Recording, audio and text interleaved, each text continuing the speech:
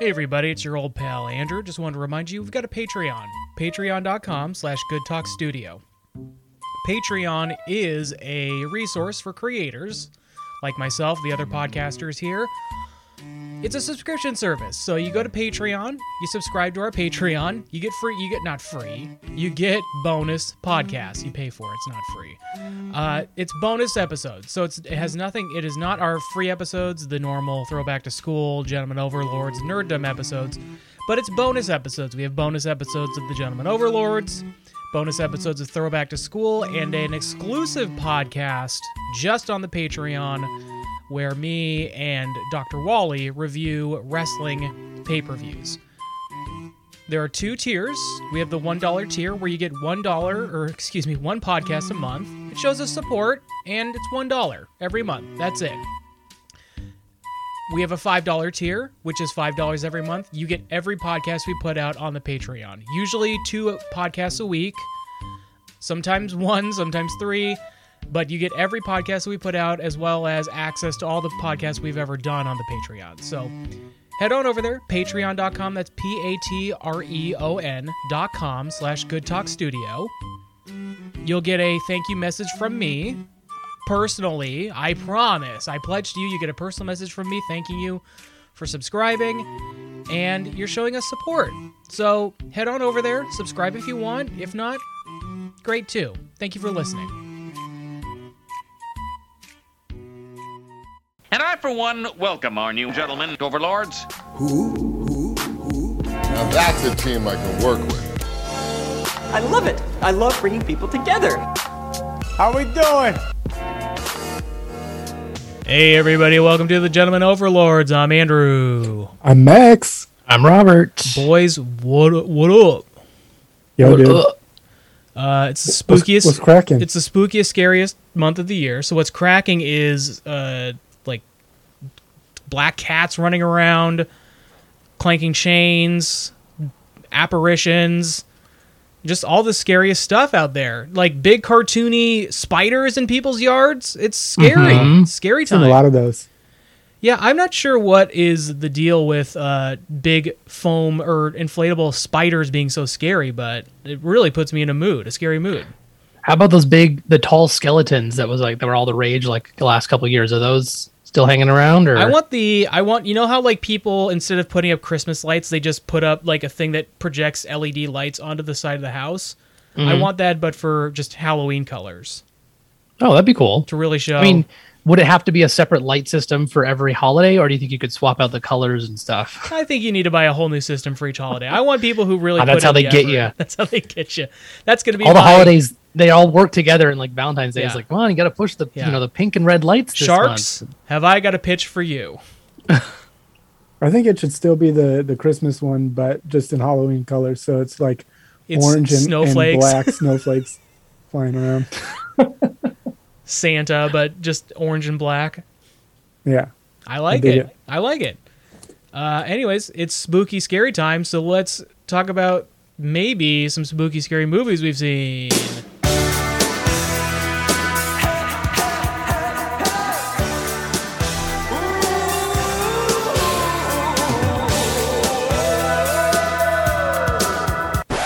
Don't you forget about me. Look my way, girl. Something breakfast. Movies we've seen. Robert, any scary movies? Well, I mean, I can't wait to hear what scary movies you guys have watched recently.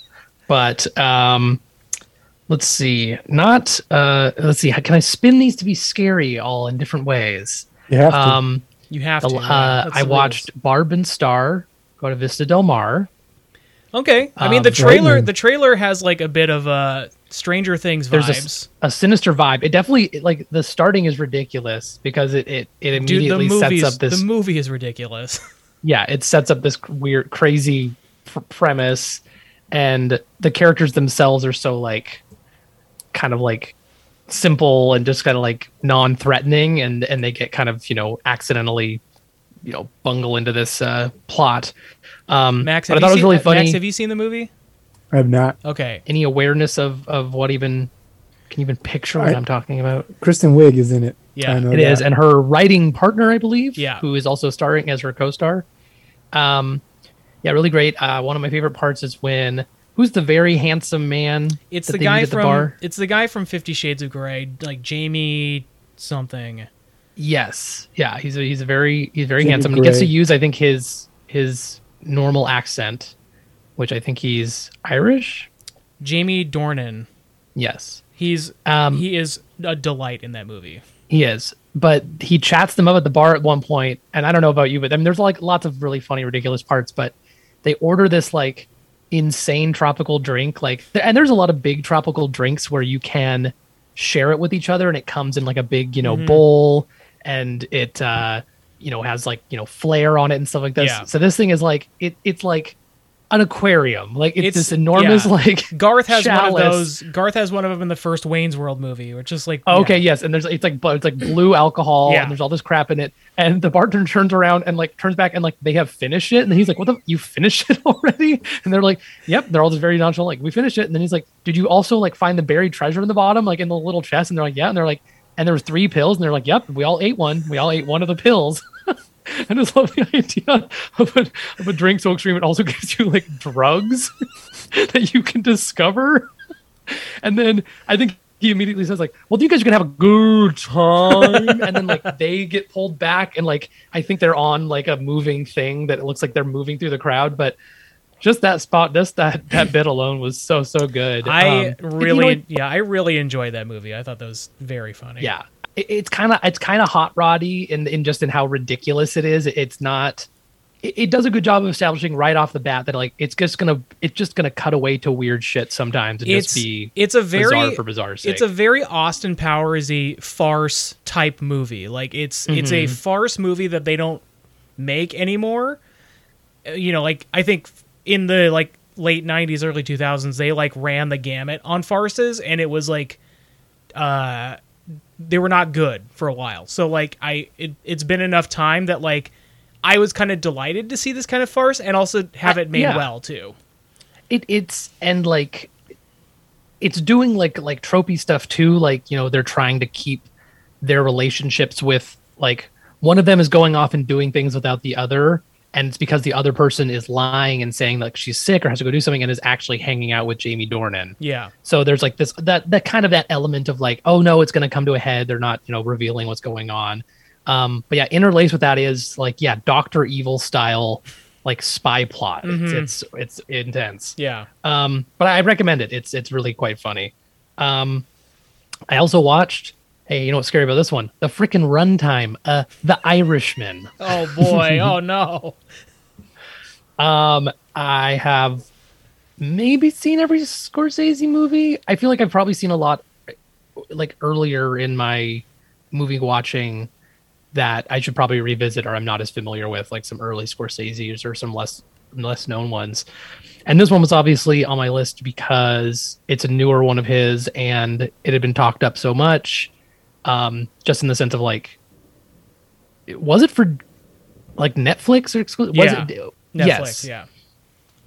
Tisk Scorsese, you should only release them in the theaters. No, I don't care. The weirdest thing is the de-aging of some people is really bizarre looking, but honestly not as distracting to me as like De Niro with blue eyes. I think he has contacts in because like this character had blue eyes, but to me, it's more distracting to have this kind of like not real looking eye color on him, even if the character in real life had that. And I feel like it was just very weird to me. I didn't like the way it looked, but the de-aging is weird. They don't do it a ton. Obviously earlier in the movie, and then as it catches up, it's more old age makeup. But when you first meet De Niro, it seems like he's like 35 or mid to late 30s, and he meets Joe Pesci, and Pesci's like, "Hey kid, have a good one." And I was like, "Kid? Like what the fuck?" Like he's supposed to be young, but he doesn't look that young. He's wearing like a leather jacket. He's got a propeller beanie on, and he's got the propeller beanie. He's licking a big lolly. He's like, "Can you help me, mister?" I just thought it was weird and not like. I would always rather them do like try casting someone that looks like they did as a kid. Get Joseph Gordon-Levitt in there. Put him in blue contacts again. Exactly. Well, like in Goodfellas, they have young Ray Liotta, and they got just a teenager who looked a lot or you could reasonably be like, yeah, I can see that kid growing up. Hey man, we didn't have the technology back then to have teenagers cast. No, to de-young Ray Liotta. Oh. I mean, I was trying to think of good examples. Like, I think that bit in is it Civil War, Iron Man Civil War? Oh, where it's young Tony. Where it's young Tony, and it's like Rat Pack, like age. Robert Downey Jr. and like they put him in that scene and it really looked good. I feel like Hank Pym, there's like a young Hank Pym or younger where he leaves SHIELD. Yeah. And they just de-aged him a bit and I was like, yeah, that looks really good. Like it just looks like they somehow got footage of him, 10 years ago or 20 years ago or whatever. This was just like a weird thing where someone told him like, hey, you don't need to recast him. You can just have him act in every scene and we can age them up or down. And I just thought it was an odd choice. But it didn't really, didn't ruin the movie for me. And I don't think it reached the heights of like Casino or Goodfellas for me as far as like a crime story, but it was interesting to finally see it. And I also didn't know it was like a lot about Jimmy Hoffa, which is who Al Pacino is playing. So fun to see like De Niro and why can't I think of frickin' Joe Pesci, who've already been in those movies together before, but then have Pacino in the mix as well. I thought was really fun. I would recommend it. It's obviously it's a huge runtime. It's like 3.5 hours plus, but it's Scorsese. It feels like I tried to think like, where could he have like trimmed a little fat? And I'm like, well, like obviously he lingers on shots, but like everything's kind of essential as far as the story he's telling. So I don't know. I just like it's a movie I have to think on more, but I'm glad I finally sat down and watched it because it was even though if it didn't leap out to me as like my ultimate Scorsese films, it's still still Scorsese, still so good. I was this could come up in TV shows we've seen, but because you brought up Pacino, I was watching an older episode of New Girl the other day, and the bid was they were renting out rooms in their loft to pay for a bachelor party, and this family is staying there, and they really want one of the roommates to see their daughter's celebrity impressions, but all of her impressions are Pacino. She's like this 10-year-old girl who's just like, hey, over there, she's doing this Pacino thing, and like they're like, oh, do your Scent of a Woman monologue. Pacino, yeah, it's really funny. I was recently thinking about Dick Tracy. I think he's in that one too. Pacino. Oh yeah, he's great with all the makeup. Yeah, that's good stuff. I was also thinking about Dick Tracy just because I was watching Bachelor in Paradise with some friends, and there's a guy. I'll send you guys a picture in the chat, but there's a guy on this season who looks like a Dick Tracy villain. He just has like this weird like square head. His name is Ed, and it just like every time I see him, head. Yeah. This is named Square Ed. That's not bad. Square Head and Eddie. Yeah, I'll send you a picture of him, but he reminded me of a Dick Tracy villain. But hell yeah. Anyways, go ahead. And then the last movie I saw was The Thing, 2011. Oh no. Yes. I don't think I ever actually sat down and watched this one as much as I have probably brought it up and derided it, and mostly because they did, or the studio, whoever did opt to add a lot of CG and get rid of there's a video online with some really great practical effects that they had created for the movie, and I think a lot of it, there are some practical effects, but I think a lot of it did get ultimately pushed away and replaced, which is a bummer. This is a prequel, despite being called the same thing as the movie it's a prequel of. Really? Yes, because they're at the Norwegian camp, and those are the people chasing the husky in the beginning. So like literally the last part of this movie is a husky running away from the Norwegian camp, and then them getting in a helicopter and chasing it with a gun, and then it starts to do the Ennio Morricone music, and then it goes to black. It's like, now to be followed by The Thing. Huh. Yeah. Which I knew it was supposed to be that, but it's just like, it can't help but then kind of like spoil like, okay, so something is going to like crash through the wall, and it's going to look like two humans fused together and burn and die outside. And that's what they like bring back to their camp. And like, it like kind of like gets all melty and I think gets someone later.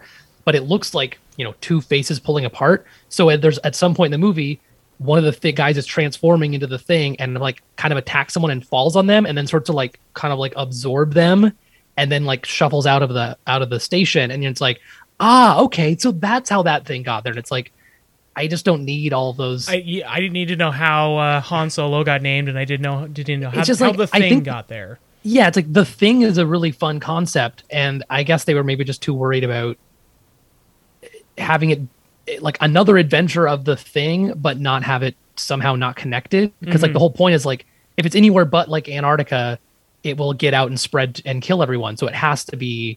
Maybe it just felt like it had to be there, but I don't know. They could have like. They found something in the ocean. It's all on a ship now, or they get stuck on an Arctic island or something. I don't know. It didn't have to be the same people. And the other thing I didn't really love is when they like straight up find the ship. It's like mostly under ice in the Carpenter version, and they find the thing that they dug out of the ice, and it's like an insect.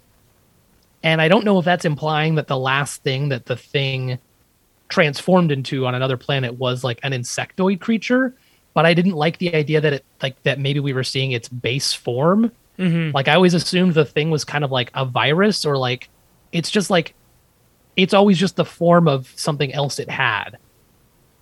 So to me it was just kind of weird. Like, not that it wasn't like interesting, and that's another thing in the practical effects. If you look up the video, you can see some stuff with like weird bug mandibles and stuff, but I was just like like that's an Earth kind of creature. Like, I think the scariest thing about the thing to me is that it can be a bunch of other stuff, and it potentially should be if it's come from anywhere else out in the galaxy. And I didn't assume that would be like, oh, like there's like a big cockroach species out there or something. At least not the way they established it. I don't know. So the whole thing was like made of brick or something like that. And did they ever explain in this one how the origins of its clobbering time? I had you guys. Hey, you're the science guy. I'm the muscle. Is that what he says in the Fantastic Four reboot or whatever? He also transforms into the thing in that reboot because rocks fill his tube. Remember? They all kind of get transformed because of stuff that hit them. I don't remember. Anyway, intentionally. Go back and listen to one of our reviews of the early episode of Joe Overlords of Fantastic Four. There you go. Fan four stick. Anyway, to summarize, it wasn't all as bad as I thought. Like there's some decent stuff, but like it just didn't have the tension, because it had like, it seems like the studio's notes were probably like, show the thing more. And it's just not as scary. Like they show it in full light and it's usually CG. Like it tries to isolate Mary Elizabeth Winstead, and then it like the person behind her cracks in half and is like, "Ugh," and making all this noise. And it's like, this is your plan? Like you're not even being like, just attack her. Like, you don't need to turn into the thing to attack her. You can attack her as a human and then absorb her. So it was just like a lot of showing things off. And then the fact that they replaced the things they were showing off with CG was just more disappointing. So I don't know. It's a tepid recommendation because it is more of the thing. And there's some good moments, but like, it's just kind of like wasted potential in my opinion. And then the end of the movie is just like, hey, is that Kurt Russell walking up to and then credits. Hey, it's going towards that camp with all those men. Oh, it's going to be a hit movie over there. Have you seen the original? The thing from another planet? Yes, I've seen it quite a while ago. I haven't sat down and rewatched it in a long time. But it's the best. And the CG in that is terrible. 30 CG is pretty awful. I don't know when it was actually made. Not the 30s. Max, have you seen anything? I have. Oh, good. Moving on. Yeah. All frightening. I watched Barbarossa. Hey, Barb and Star. Barbarossa. Yeah. Exactly. I lied when I said I didn't watch it. I just watched a different version. Oh, okay. This is the... Barbarossa, yeah. Instead of Kristen Wiig, it's Willie Nelson, actually, and Gary Busey. Have you heard of this movie? I have heard it. I've heard the title, and I've heard of these two people, but I've not heard that they were in it, or I've never seen it.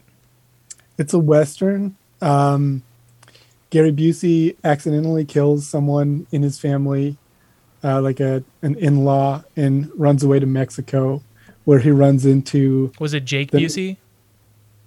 Yeah. That's real life. He actually killed Jake Busey. Oh no. He runs into Barbarossa, Willie Nelson, who's like kind of on the run. He's a bandit, but he's in love with one of the daughters of the person who's like chasing him out to kill him. And it's a bunch of like family stuff, history coming back to get you. It's kind of a slow Western, but it's interesting, I guess, watching Willie Nelson and Gary Busey hanging out together in a Western. I would recommend it. It's not great, but I would recommend it. I also watched Hidden Fortress, but I kind of talked about that on another episode. Yeah, I think we talked about that when we talked about Visions. Yeah, so screw it. Fuck it. Go to the Patreon. Hey, if you want to hear that, go to the Patreon. Go check it out. Watch Night Book with Kristen Ritter, aka Jessica Jones. Oh yeah. On Netflix. It's like a kids horror movie. Pretty fun, I would say. I think it nails it for the most part. Yeah, it's got kind of an old feel. I don't know why, like witches or something like that. One of the hocus pocus kind of feel to it. I watched the trailer and I got the same vibe. Yeah, that's what I was getting from it too. They nailed it pretty well. I think it works. It's a modern one, but I think it works in that same way. And it's got some weird stuff. There are parts that are genuinely pretty freaky.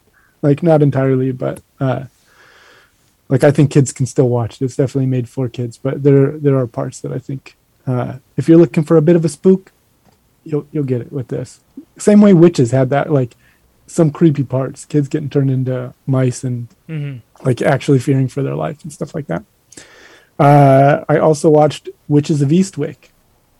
Oh, had you seen that before? I had not. And I don't know if you guys have noticed this, but most movies about witches start out with a flyover shot of the woods. It's a weird thing that you'll find in a lot of witchy movies. Well, I think it's going to make you evoke like a witch on her broom, like soaring over the countryside, right? Yeah.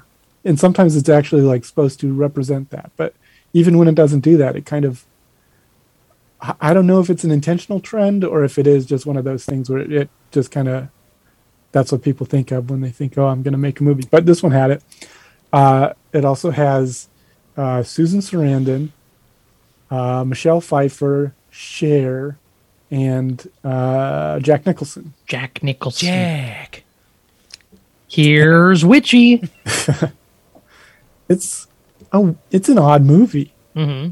It's very strange. So these three women are living life in a small town, and they kind of get together and wish for a guy. And then Jack Nicholson shows up, turns out to be the devil, and then they turn out to like they embrace this power that they apparently have together. And it's weird. The four of them kind of get into this love triangle and the whole love square, I suppose. Mm-hmm. What would it be? A square. Or love pentagon. Maybe there's something else involved. Yeah. Pentagram. Pentagram. Like there we go. But yeah, the whole town kind of turns on them, and then they have to figure that out. But interesting movie. Weird. It's got some strange effects also at the end, but that's all I've seen. Andrew, have you seen anything spooky this month? I saw a really scary movie, Toy Story, the first one. I mean, that's Sid. The toys that Sid makes. Yeah, there you go. Sid's pretty scary guy. I actually watched a Treehouse of Horror that was like based on Toy Story. Toy Gory, they called it. Oh, they keep them coming. I mean, these guys, they really know what to do. First Toy Story is enjoyable. It's, obviously the animation is a little, it was made in 1995 or released in 95. So the animation has not aged particularly well, especially the animation of Andy and his family. Yeah. The people don't look great. Yeah. The toys look fine, but the animation of the humans is, it's not great. yeah, I don't know. It's fun to rewatch. I hadn't seen it in a little while, and it's a fun story. It's always nice to see where they all started because now the story has gotten really complicated, and through 4 movies and many mini movies, it's always a fun franchise to revisit. So I think Pixar made such a smart call by like making these plastic toys at that age in CG where it was at, like being able to actually reproduce something that mirrored the limitations, right? Yeah. Like everything looks plastic at that time, CG. And so the fact that they just made plastic characters, it's great idea. Good idea. You know what? These Pixar guys, they know what they're doing. I wish them the best. Yeah. Good luck in the future, Pixar. You did something really good there. And we hope you can have a hit someday. Keep your eye out for them. But that's it for me for movies. Let's go to some TV. TV shows we've seen. Robert, have you seen any TV? I watched a couple more eps of What We Do in the Shadows. I'm not going to say too much about it because it's currently airing. Good stuff. Still loving this season. Lots of fun plot lines with the neighbor is so pathetic that like Laszlo like befriends. It's like the neighbor of their vampires, and he's like just a real like, hey, how you guys doing? Like he's just like a real like dumb jerk, and they've like glamored him so many times and like erased his memory over a bunch of different episodes, and he's just like, he kind of reminds me of like Gil from The Simpsons. Because they go to like, I don't know where they go to gamble. It's like Salt Lake City or something, and he's like, I spent all my money. I'm pathetic, and he's just like, I don't know. There's just like a vibe about him. Which I think is gosh, funny. that's the last. I need that. And just easily duped, and just like it doesn't help that like the vampires can just like zap him whenever they want. But it's good stuff. People should be keeping up with it. And then I also watched, not finished yet, the hit show on Netflix. I think this is going to be a smash on the Halloween scene. Squid Game. I knew it. So that's based off of Splatoon, right? Yes. Yep. It's just a bunch of people that just spray different colors on a battlefield at each other, and I don't know why it's 8 episodes, but there's a lot of people squirting color. It's also the biggest hit in Netflix history. Is that what really? That's like something that they put out, and sometimes they do that to kind of like gin up numbers and like make people feel like, oh, I have to see it. It's part of a thing, because Netflix never releases streaming numbers. Yeah. So who knows? But it's been going around that it's one of their biggest hits of all time. I can see that. I mean, I don't know where it came from that it suddenly got such a push to like of people to be excited. I am a bit bummed that the dub seems really bad to me. The like English language version just like was not matching up with a lot of the translation, and I didn't like a lot of the way the characters sounded, and I think I've heard people say that it really does kind of change like the perception of certain characters because you're not getting like the nuance of some of it. Also, just like I like want to hear Korean and want to hear, I don't know. Can you not switch?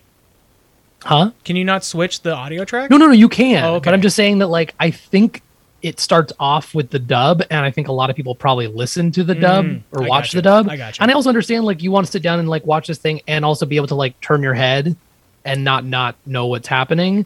Because like I've done that too. Like I've been watching it and been like, oh fuck, I just looked down for a second and now I didn't see what that sentence was.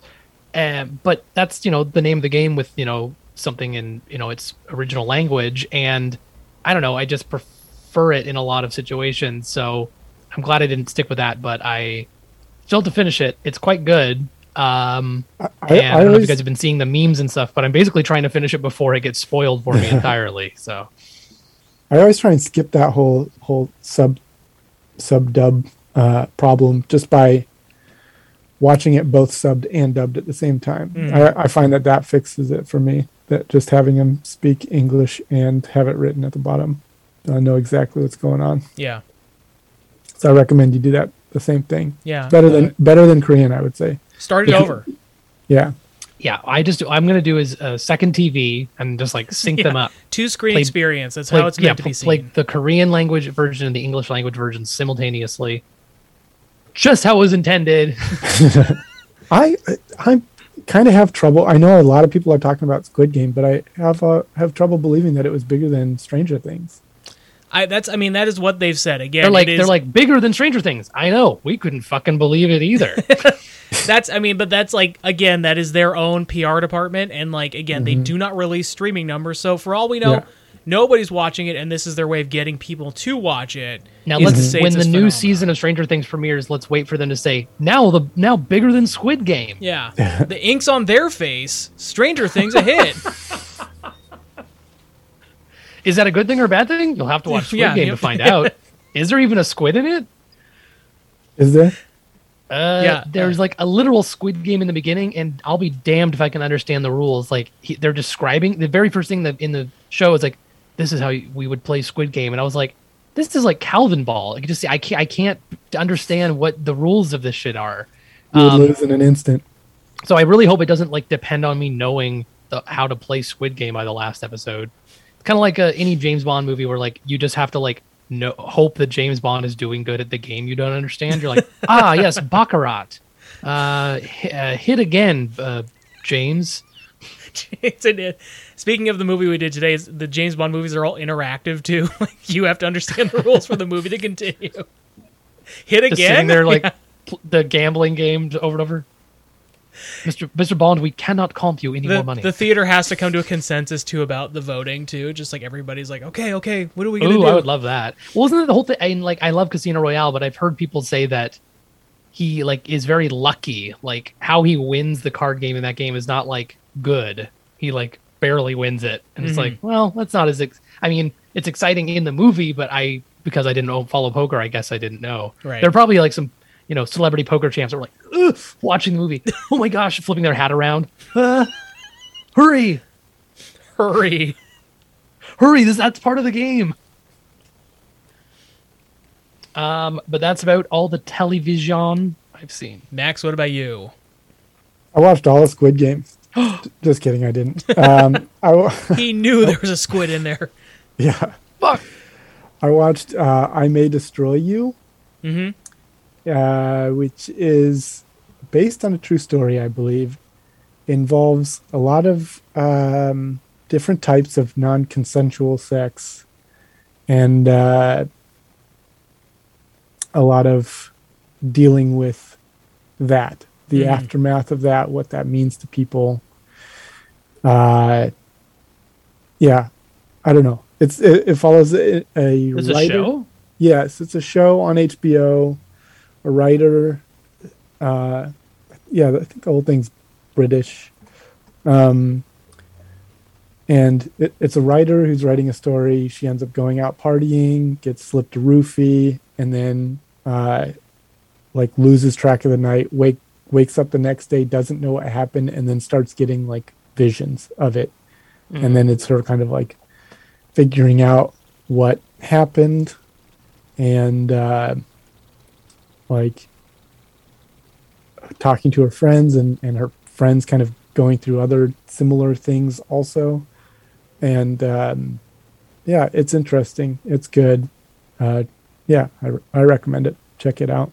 I've heard it's good. I haven't watched it. And I know that like when it wasn't nominated for I think an Emmy, people were pretty upset about that. Yeah, it's pretty wild. It's good. I think it does a good job of covering things from a lot of different angles. And definitely worth a watch, I would say. I also watch more of What We Do in Shadows, like Robert. Been keeping up on that, and watching the new season of Great British Bake Off. And then I also started Lovecraft Country. Oh yeah. Which I'm digging it. Yeah, it's interesting. They definitely kind of do like, how many episodes in are you? I think I'm like maybe 3/4 of the way through ish. Okay. Yeah, because it seems like every ep has a different kind of vibe. Like they kind of do a little something different, or a kind of a different approach to, horror, or, stuff like that. So I kind of love that about it. Yeah, it's interesting because the first 2 episodes are fairly much they're lined up kind of. Lined up, yeah. And then after that, it immediately goes into, oh no, it's a haunted house now. And then it goes into like, a bunch of different things. But yeah, it starts to feel very, very much episodic. The last episode I watched was like focused on Hippolyta, which I always thought was pronounced Hippolyta, but I thought it was Hippola. Who? Yeah. We can't. I'm not. Yeah, we revealing actually can't talk any- about it because it's a Hippola. Oh, gotcha. Wah, wah. And that's it. That's all I've seen. Lovecraft Country is good. It also has 2 characters from Loki. It has Kang the Conqueror. It also has one of the hunters, Hunter something or other. Vitamin B12, I think. That's right. That's right. Yeah, I really like that that Kang actor. He's good. Yeah, and buff as fuck in this one. Shit. I can't wait. Everyone to in see. that first episode is like looking so dashing. Like everyone looks so good. It's like, wow. Yeah, how about you, Andrew? You seen any TV? I started watching the new Wonder Years remake. Oh yeah, how's that? I like it. I think it's it's very earnest, and I think like it feels really hard sometimes to pull off earnest on television without being corny, especially in like Unless you're Jim Varney. unless you're well. Thank you. I was trying to figure out how to work it in. Especially for a 30-minute comedy, and like I think it's blocked with a bunch of comedies on ABC, so it's but it pulls it off very well. It's voiced over by Don Cheadle, who does a great job and is a great actor, and lends his voice to it, does a great job. So I like it so far. It's only been like Did he 3 already get episodes. nominated for the voiceover? That's right, yeah. So yeah, I really like it. It's like I said, it's just sort of starting, but I think it's good, and it has the spirit of the original Wonder Years, and I think Fred Savage even directed like the first episode. It starts it's like, what would you do if I'm stepping in here. Yeah, And then this it's is Don my Cheadle story. like putting on a different record. Yeah, Or just singing the same song. yeah, it's Don I would Cheadle love singing it. I would love Let me that. handle this. Yeah, Fred Savage starts the narration and John Cheadle like, get out of here. get out of the voiceover booth. This is my Or sorry, show. Daniel now. Stern is the voiceover on That's right. That's Yeah, right. that's right. Yeah. Is so it the Fred Savage directed one? Was that anything like Always Sunny in Philadelphia? Didn't he do that one?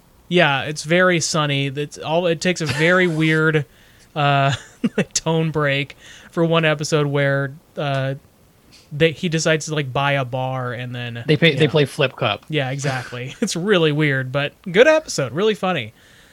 But that's it for me for TV, guys. Let's talk about the movie we watched for this week. Netflix's new interactive movie, Escape the Undertaker.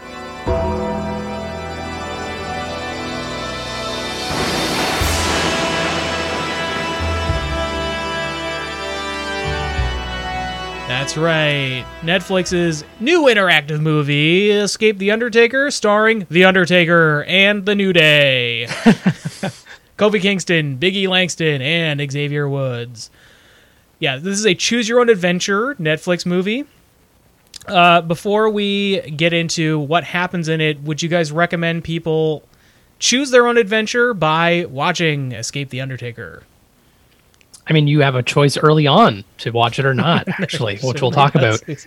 I'd say there's a qualified recommendation because it's not very long, but it's also not it's not really scary. No. And I think a lot of the enjoyment is knowing these people from wrestling and wanting to choose their own adventure because you enjoy the New Day and the Undertaker and all that stuff.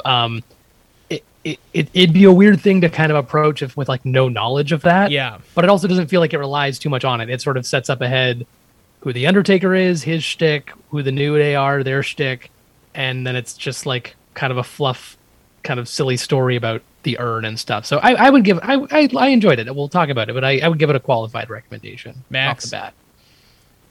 I would definitely recommend Bandersnatch over this one.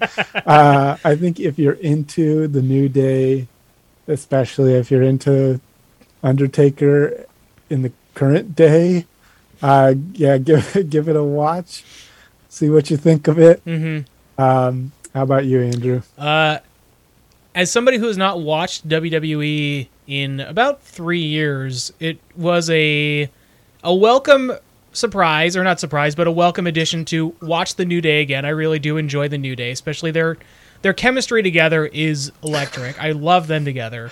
I'm probably the least familiar with with wrestling and all that stuff, but the New Day, the few things I've seen of them is like so joyous, and they're just very funny. So I enjoyed watching them together. The Undertaker, the years have not been kind to to Uncle Taker, as they call him at the beginning of the movie. Uncle Taker. But it, still I think it's a fun 30 minutes. I will say I watched this on a Roku, and boy, did this thing lag every time you made a choice. So if you have like a good browser, or like, I don't know, maybe it works better on a smart TV or something, watch it on that. Do not watch it on the current Roku that I was watching on, because you'll hit a choice and then just like 15 seconds of buffering, and it really takes the edge off of making your choice when you're just like, okay, I guess I'm waiting. And then the scene loads again. So mine was super immediate, to the point where I was like, oh, I should really wait till like the very end of the selection, because I don't want them to still be talking when I make it. It'll be like, oh, interesting. Go upstairs or downstairs. It'll be like, what do you think we should? And I click it downstairs. It's like, and that cuts to them downstairs. Uh-huh. Like, oh, okay. All right. I was seeing that same thing. And so like what I ended up doing was just like figuring out what choice I wanted to make, and then moving over to that choice and then leaving it, because then it just goes with that choice once it's finished. Yeah. Otherwise, it would just interrupt what they were saying. Yeah. I mean, I got the interrupted, except it would interrupt with buffering. So it was just like, it was the worst of both worlds. But yeah, so my recommendation is don't watch it on an old Roku streaming device. So yeah, Escape the Undertaker. It's about the New Day arriving at Casa de Undertaker to add to their power of positivity. They want to add the power of the urn, which the Undertaker's fabled mystical powers have come from it during his 30-plus year career. So they want the urn. He traps the goodness inside. He loves capturing goodness with evil, and it powers him. And also Paul Bearer used to hold it for him. Yes. Yeah. So he used to trap souls in the urn, and he used to give him powers. So the urn loves good souls, as the Undertaker observes when the New Day arrive at his front door. So the New Day go inside. Actually, you're allowed to. So the first choice is go inside, or this is too scary. What did you guys pick? Yeah, did either of you select this is too scary? Yeah, for sure. Yeah, me Definitely. too. Me too. So the movie immediately ends, and you get credits, which is The Undertaker, The Undertaker, The Undertaker. I thought that was very funny. Everything is, directed by The Undertaker, written by The Undertaker, filmed by The Undertaker, starring The Undertaker, all of it, and then The Undertaker cuts in, you didn't think you'd get away that easy, did you? And then, and so... I just think that's like a perfect way to set up like the silliness of it, because Undertaker, it seems like a very self-serious character, and it's just like such a weird thing. Like, they're going to really have to like, cut off their own scariness with the New Day kind of cracking wise the whole time. But I think that's like the perfect blend in a way. Like, I think that's really funny about it. So we go inside with the New Day, and the first choice you're given is to follow Big E, Kofi, or Xavier. I followed Kofi. Who did you guys follow? Now I wrote down what like my selections I made. So was Kofi the Addict follow the Whispers? Yes, I did that one. Okay. I almost did the Lights with Big E, but I didn't go for that. I went to the basement. Wow. So both Robert and I went upstairs and followed the Whispers. Mm-hmm. So as Kofi, you walk upstairs, you see a haunted painting, I guess, and you start to hear whispers, and then he puts a glass up to the painting, and you start to hear this conversation between like two people. It's just like, can he hear us? Is that Kofi? Is that Kofi? Yeah, I love it. It's like Kofi's there. Is the ritual starting? I don't know. Can he hear us? And it's like, what's going on? Yeah. So he's exploring. He sees a big symbol, and then you hear Big E screaming from downstairs, and he heads downstairs. Max, what happens when you followed Xavier? Xavier Woods goes downstairs. There's some smoke coming up out of the ground. He sees, I think he sees a lot. He walks down a hallway, and then there's like a door. The door is locked, and then some smoke starts coming in, and he puts his hand down to see if the smoke hurts him, and it doesn't. Mm-hmm. That's it. And then he goes, and then he hears someone calling, and he runs upstairs to find Big E. So they both rush to go find their friend Big E, who is trapped to the Undertaker's throne. and his soul is being sucked out into an hourglass-shaped thing. And so they have a ticking clock of saving Biggie's soul before it's consumed by the Undertaker. So they notice that there is a keyhole under the urn, and both the symbols that Xavier saw in the basement and the symbol that Kofi saw in the attic are on the thing that is holding the urn. So they decide we should either go upstairs or downstairs. Which one did you guys decide to do? I said downstairs because I previously hadn't gone down there. Yeah. So Max, what about you? I also said downstairs. Yeah, I also went downstairs. Because I had gone down there, and I wanted to see. you wanted to see more. You liked what you saw. I just wanted to see what they were going to do with that same spot because I was like, that place is boring. Like, because they just walked down Going the back? hallway. I thought I wanted something to happen down there. If that was Yeah. the only time we saw it. I did think it was very funny because they're all like, "Whoa, what's a mortuary doing down here?" And then one of them is just like, "It's the Undertaker." What did you expect? But Yeah. the first time they go down, they don't even get into that mortuary part because that's after they open the door. Oh Yeah, you're right, I think you're right. the second time they get down there, you're in that little room, the like medical mortuary room. Yeah. And Andrew, was the body that was on the table, was that a reference? Oh, from- so Isaac Yankem. I was wondering that. Isaac Yankem DDS is a character that the wrestler who portrays Kane, the Undertaker's storyline brother, portrayed before he was Kane. So that was a reference to Oh. that was a reference His to brother's dead character. that. Yes, yeah, Got it. Okay. Yeah. That's a pretty funny. I wish I had known that, but yeah. I'm sure it gave a titter to all the WWE Yeah. fans. It's funny that we both, me and Robert, had no idea what that was, but we knew it was. It had to be certainly a something, reference. yeah. I should have looked it up. Oh well. Having followed Kofi upstairs, I thought the interaction between them about Xavier just being very like blasé about having put his hand in the fog earlier. They're like, "You put your hand in the fog?" Yeah, nothing happened. It's just like, I thought that interaction was very funny. I loved all the stuff where they just kind of were like, I don't know about like the weird spooky stuff happening. It was yeah. very funny. So we see that there's a key on the other side of the mortuary and of the morgue, excuse me, and that's when you're either supposed to follow Xavier or hang back with Stay with the Kofi others. and Big E. What did you guys select? I stayed back because Big E seemed pretty. He was like, "That's Undertaker's fog. I'm not messing with it." Yeah, I went with Xavier because he had already touched the fog. I'd seen him touch the fog. Yeah. I knew it was safe. Wow. also- Okay, so I didn't have that info. So I also went with Xavier just because I wanted to see what happens. And so in the melee, Xavier walks to the fog and he gets dragged basically to the depths of hell with the Undertaker. who's like in that scene like 8 feet tall. I think. Like Yeah. So, Robert, why don't you tell us what happens to Biggie and Kofi during this scene, because both Max and I saw something else. well, they are freaked out because the Undertaker appears and drags him away, and so the room starts filling with the fog, and like Big E is like, I'm fading, like I'm still feeling sick, like we need to hurry up and get the key. So who's the other guy? Who's the other one who's in the room Kofi? with him? Kofi. Kofi and Big E. Kofi gets on like the stretcher with the DDS guy, and Big E pushes it to get him to the key and stay above the fog, but it only goes about halfway. And then the room starts filling up so much that like Big E kind of like jumps up on the side of the wall. And Wait. Big E is the one on the cart, right? And Kofi's pushing it because Big E's the one that's opposite. Like Big E's the one like who's like hanging back, and then like Kofi's the one who's getting pushed. And then he jumps up on the pipes and like shimmies across and grabs the key, and as soon as he does, all the fog like sucks back up inside and they're able to like escape.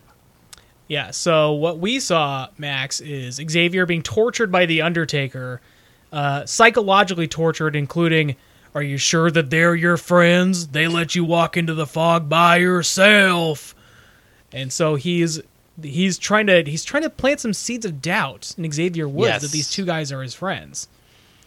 And so he's eventually... Oh, sorry, go ahead, Max.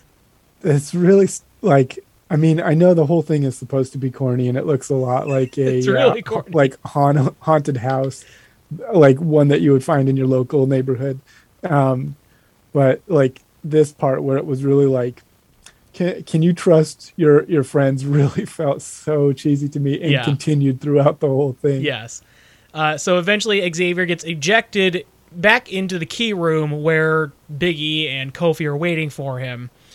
And so they try to put in the key. It doesn't fully unlock the thing. So we have what's the decision? The decision here is to either go forward or what's the other one in this? It's keep searching or something else. Keep searching or break the urn. Break I the think. urn, yeah. Like destroy it. Like Yeah. try and destroy it. So I kept searching. What did you guys do? Yeah, I wanted to keep searching too because I basically wanted to get to like the other rooms I hadn't seen. Yeah. I feel like I must have tried to destroy the urn. But I don't remember. So anyways, we follow them upstairs where they end up in a library, the Undertaker's library. I'm gonna drop in the chat this I took like a couple screen grabs from the library part because this part made me laugh pretty hard, and I'll mention it while it's uploading for you guys if you want to click it. But they get into the library and you hear one of them go, "Whoa, this is Taker's library," and then one of them goes, "What do you think he's reading?" And Biggie's like, "I don't care," which was like felt like I couldn't tell if like was actually ad-libbed or he's like, "Shut up, who cares?" Like, Xavier also has a little quip about what do you think he's reading? A Dead Valley Daily? yeah, Death, or do you say Death Valley Daily? He's like, Yeah. because death. Well, I guess like I the don't know. Undertaker's original place of origin was Death Valley. Oh, another reference. Another I didn't get. reference. So Big E finds a book which contains a vial labeled Power, and so you have the choice of either leaving the vial behind or taking it with you. What did you guys do? You better believe. I have to imagine we all took it, right? Yeah. Nope. No, Max. I left it. Wow. It was a trick. It was an Undertaker trick. No, I just wanted to see what would happen if you didn't. Oh no, they both froze. It was like in my head, I was like, "This is hidden in a book," so I persuade dang. them, or like more obvious. And the fact that they like just found it to me Yeah. was like, "This is gonna come in handy," and I'm like wanted to have it on my Yeah. person. So- Sorry, that was my internet that time. Sorry, guys. Okay, did you miss it? You missed us. I got to the part where we were talking about you not picking up the vial. Yeah. Screw it. I knew it was an Undertaker trick, but I also just wanted to see what would happen if I got to a point where I needed it and didn't have it. Yeah. So we two of us took the vial, one of us didn't. We then see that Woods he presses on like a trigger and like the alligator mouth opens and then closes and then opens and closes. And so you can Kofi discovers a secret passageway, so you can either follow Kofi or you can hang out with Woods and Big E as they try to get into the alligator's mouth. Which one did you guys choose? I stayed in the library. I tried to get the alligator mouth thing because I had seen it in the picture upstairs earlier. Yeah. Max, what'd you do? Yeah, same. I went with Kofi. And sort of same thing happens to Kofi that happens to Xavier, where the Undertaker then... So Kofi ends up in a control room of the Undertaker's, where he noticed it's basically like a one of those security rooms where there's 1,000 monitors. And so he notices that the Undertaker has been spying on them the entire time from this control room. And as he's noticing that, he starts to hear the Undertaker coming from a hallway behind him. And so you're either given the choice to confront the Undertaker or to flee. And so me as Kofi, I fleed, and you escape. You basically get like a Die Hard style thing where he falls into a vent and starts to crawl through the vent and escape the Undertaker. And then he ends up back in the key room where Big E and Xavier are waiting. What happens to Big E and Xavier? Full transparency, I did end up doing this route at another point because it gives you the option, if you get through it and you don't have the power vial, to go back and redo it a different way. So I did end up following Kofi there, and I did go after the Undertaker. Oh, and he takes you out, and he basically just same deal. He's talking about how your friends don't like you and stuff. Yeah. And then you lose, and then you like kind of have to go back and do it. So then the next time I dropped down. Yeah. And left. So Robert, what happens when you hang out with Big E and Xavier in the library?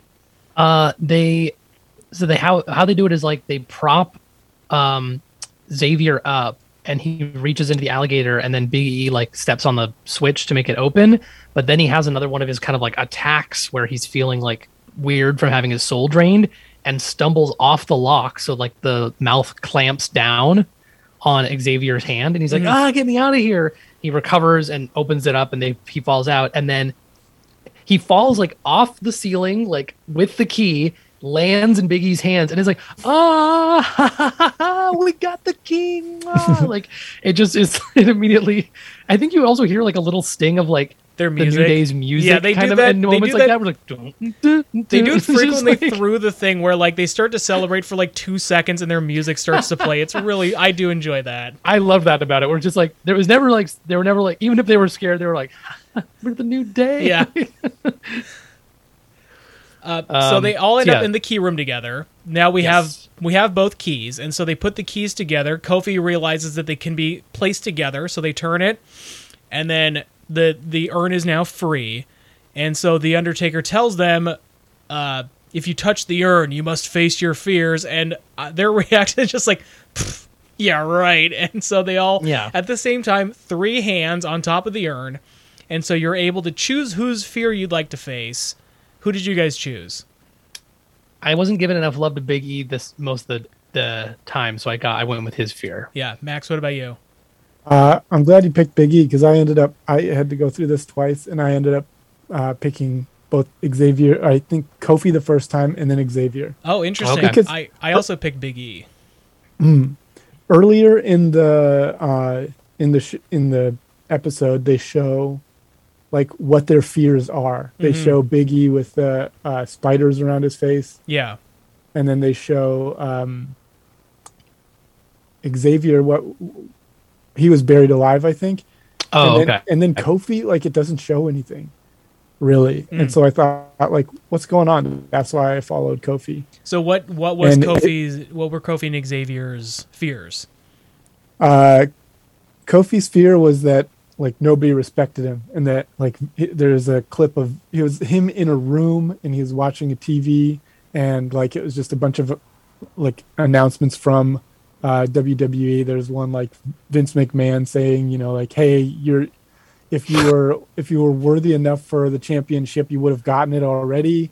And then another scene of the 3 of them, Big E and Xavier, are talking to Kofi saying like, you ruined that match. You like we would have had that if it wasn't for you, or something like that. So he's just like this low self-esteem that he's fighting. So funny that like that one is much more like internal and like Yeah. introspective, where it's like, I'm afraid of spiders. Like, I'm afraid of being buried alive. It's like, I just want everyone, I Yeah. want people to respect me. Like, And that's why they didn't show anything from Yeah. it in the first rehash.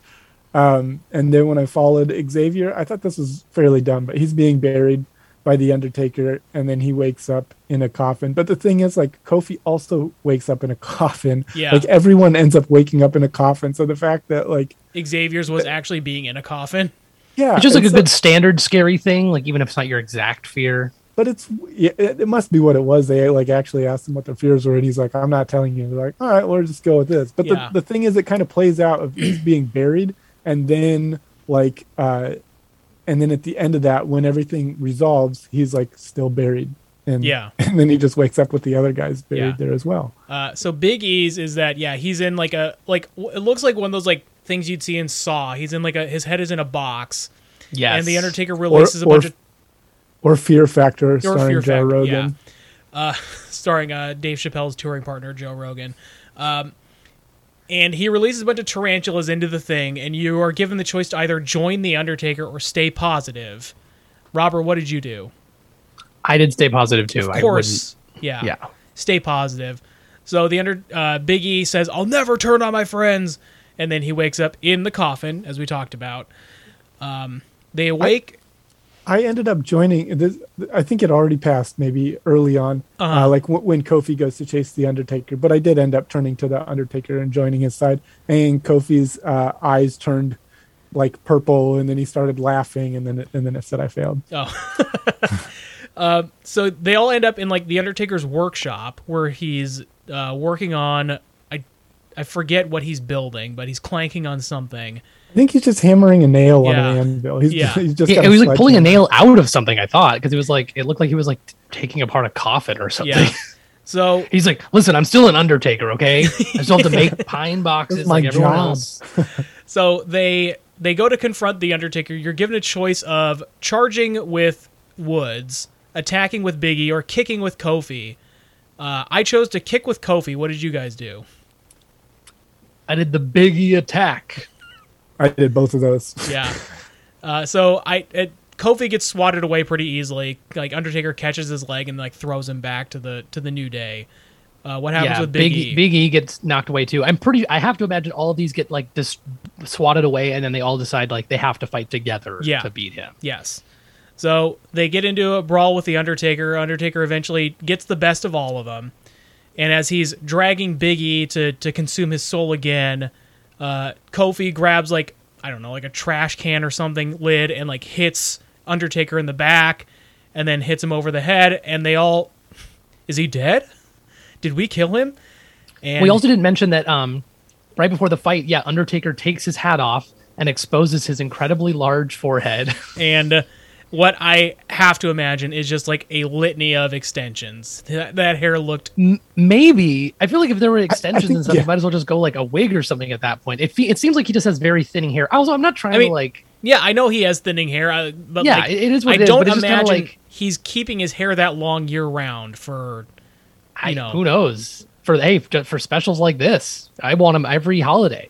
I feel like if you're going to ramp up your hair, if you're going to do something to it, you would do a bit more than he had done. I feel like that's got to be natural hair. Okay. I think it was natural. Yeah. And I was just kind of like, why didn't he keep his... Is it because like he's going to be running around, he can't have his hat on? Because he looked more intimidating that way. Yeah, I also thought... Because like there's shots of him earlier in the thing where it looked like he didn't have hair. So I didn't know if that was like just an editing mistake and like, this itself was a wig or extensions or something, but it depends on how close he is to the urn. That's true. So Woods and Kofi get both grabbed by the neck. He's gonna give a double choke slam to the New Day members, but Big E remembers he has the vial of power, and or does he? Or does he? Of course, anyone would take the vial of power, so there's not really there's no reason you wouldn't. Yeah. So as Big E remembers he has the vial, you're given the choice of either taking the urn or destroying the urn. What did you guys choose? I was worried because I think like Kofi and Xavier were both like it's evil. Like we need to get. I don't remember if like they were advocating for destroying it or not because they wanted the urn to begin with. Right. Like, they assumed that they could take it and combine its power with their positivity. I thought one of them was advocating for taking it. The other one was destroy. Maybe that's what it was. And at this point I was like, it feels like they overstepped. They can't incorporate his power without turning evil. So I was like, we got to destroy it. Yeah. So that's what I picked. Max, what about you? Yeah, both times with and without the power, I destroyed it. Yeah. So I also chose destroy. So Big E takes a swig of the power vial. Undertaker is befuddled that he found this vial that's just hanging around in his house. About the only thing that can destroy the urn is just something he has in his house. Mm-hmm. Wait, where did you find the power vial? Yeah. So Big E swigs it. Power of positivity radiates off of him. He picks up the sledgehammer and he smashes the urn into oblivion. And we see that the Undertaker has vanished. His hat is all that remains. And there is a magical coffin that they did not see earlier in the night. Was that there before? Yeah, they all walk towards it, and then they individually emerge from a coffin that is outside the Undertaker's mansion. They have succeeded in destroying the urn and stopping the Undertaker. So if you do that without the power vial, what happens is he hits it with the sledgehammer, and the urn falls to the ground, and then all of them try and run to it before the Undertaker can get to it. and I think that's what happens. Anyways, they all run to it, they grab it, and they just teleport outside essentially, and you can see the coffin that they would have exited out and behind them, but they just say like, "Wow, did the urn just get rid of us? We didn't actually get it. Like we just got to get out of here." Yeah. Like, but then it says like, "You didn't destroy the urn. Would you like to try again?" Yeah. Wow. The New Day wins. They celebrate. They're like, it is another new day, and he's like, it's a play on words because it's a new day and we survived the night.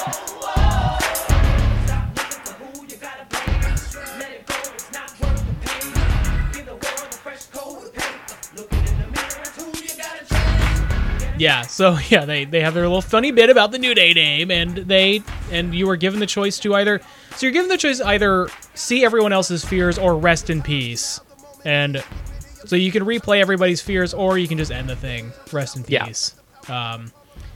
Yeah, I don't know, it was silly, it was corny, but I thought it was fun. Yeah, I thought so too, and it's like not too long, and unless you're like going back and doing everything over again on purpose to see all the branches, it's like. Yeah, short and sweet. It's, you know, like 35 minutes. Yeah, the decisions ultimately don't like it kind of covers a little bit, you know, each one anyway. It's like, when I was upstairs, I saw this thing. You kind of get the vibe of that stuff. So, I don't know, not a complete fail on my, like, I don't know. I think this is like almost like the perfect length of something like this too, whereas Bandersnatch, I think, felt a bit longer.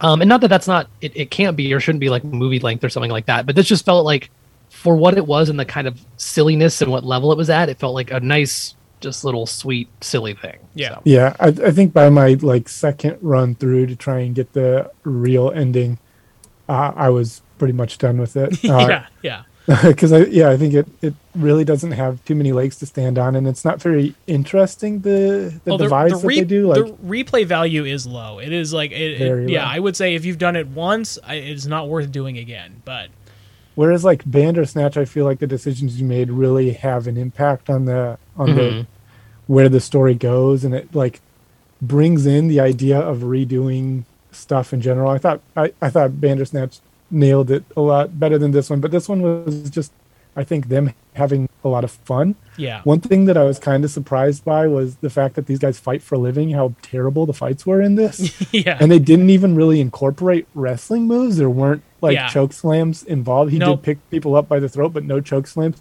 The closest it got to wrestling was like getting hit over the back by some prop, right? Like even when Undertaker was doing his punches, they like gave it an effect of he's like doing magical punches at him. Yeah, there was also a point where he also shot like force lightning at the New Day. Oh yeah, he lifts up he flies into the air and then shoots lightning at him. It was weird. It sort of feels like this is the sort of thing where they could have like, he could have just had like a weird wrestling ring in his workshop that they just did like a couple of like rudimentary wrestling spots in, and that's like the fight scene that they have. But instead, it was like weird, poorly choreographed fight scenes. But I do think, like what if it was like, he had like a training gym downstairs, and like, this must be where Undertaker trains, and he's like, you're in my ring now, and then like it's kind of like a quick little match or something, right? Like, Yeah, considering like the only reason you'd be really into this and watching it is because you know the Undertaker and you know the New Day from wrestling. I think the sweet spot audience for this is dads who have watched wrestling with their kids who also watch wrestling. I think this is like primarily, or moms, it doesn't have to be dads, but like adults with their kids who also watch wrestling. So I think that's kind of what this was entailed for, and it's not very scary. Like the like the imagery, I guess, of the spiders is a little like whatever, but overall it's not a very scary thing.